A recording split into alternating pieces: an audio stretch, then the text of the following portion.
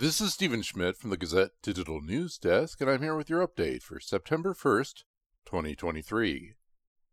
According to the National Weather Service, it'll be sunny in the Cedar Rapids area on Friday with a high near 87 degrees.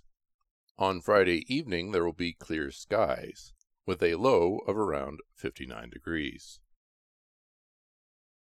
No one was injured in a Thursday afternoon fire at the University of Iowa's Advanced Technology Lab. The fire at the lab was quickly extinguished, and the damage to the building is not expected to impact day-to-day operations, according to a UI news release. The fire was reported at 1:07 p.m. When University of Iowa Police, UI Fire Safety, and the Iowa City Fire Department arrived, people were evacuating the building and pointed the public safety officials to the southwest side of the building, where smoke was coming out of stainless steel wall panels. An estimate of the damage is not yet available, and an investigation into the cause of the fire is ongoing. A body pulled from the Cedar River last week has been identified as 53-year-old Kevin Finch, who authorities said died of natural causes.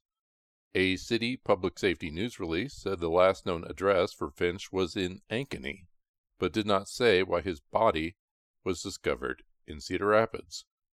An autopsy performed by the state medical examiner showed no foul play was suspected in Finch's death.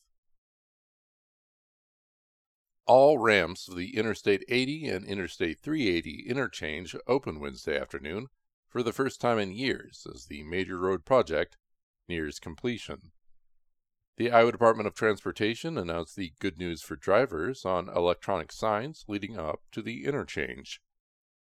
The $387 million interchange project, which began in 2018, replaced the cloverleaf loops with directional ramps.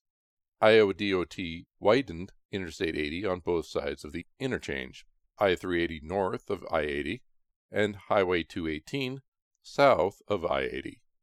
The department expects the makeover to reduce crashes and traffic delays on highways that will see increasing car and semi-traffic, officials said last week at a ribbon-cutting ceremony.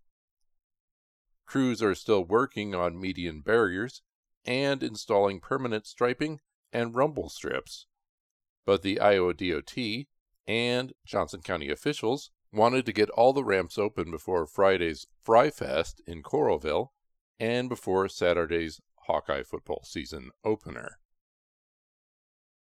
New Bow City Market is preparing to undergo a $2.5 million project that would provide more space for businesses, a grocery store, a stage, and a mezzanine that would become a stronger incubator for local entrepreneurs, artists, and farmers. The planned work at the market, a central community gathering space that developed after the devastating 2008 flood, still is in the early stages, according to Julie Parisi, the market's executive director. The new mezzanine would be built over about one-third of the north end of the market space, where seating is now located. Seating and event space will be moved onto the mezzanine. That will open an additional 3,000 square feet of business incubation space on the first floor for up to 10 businesses, a farm-to-table grocery store, and an indoor stage to incubate local performing artists.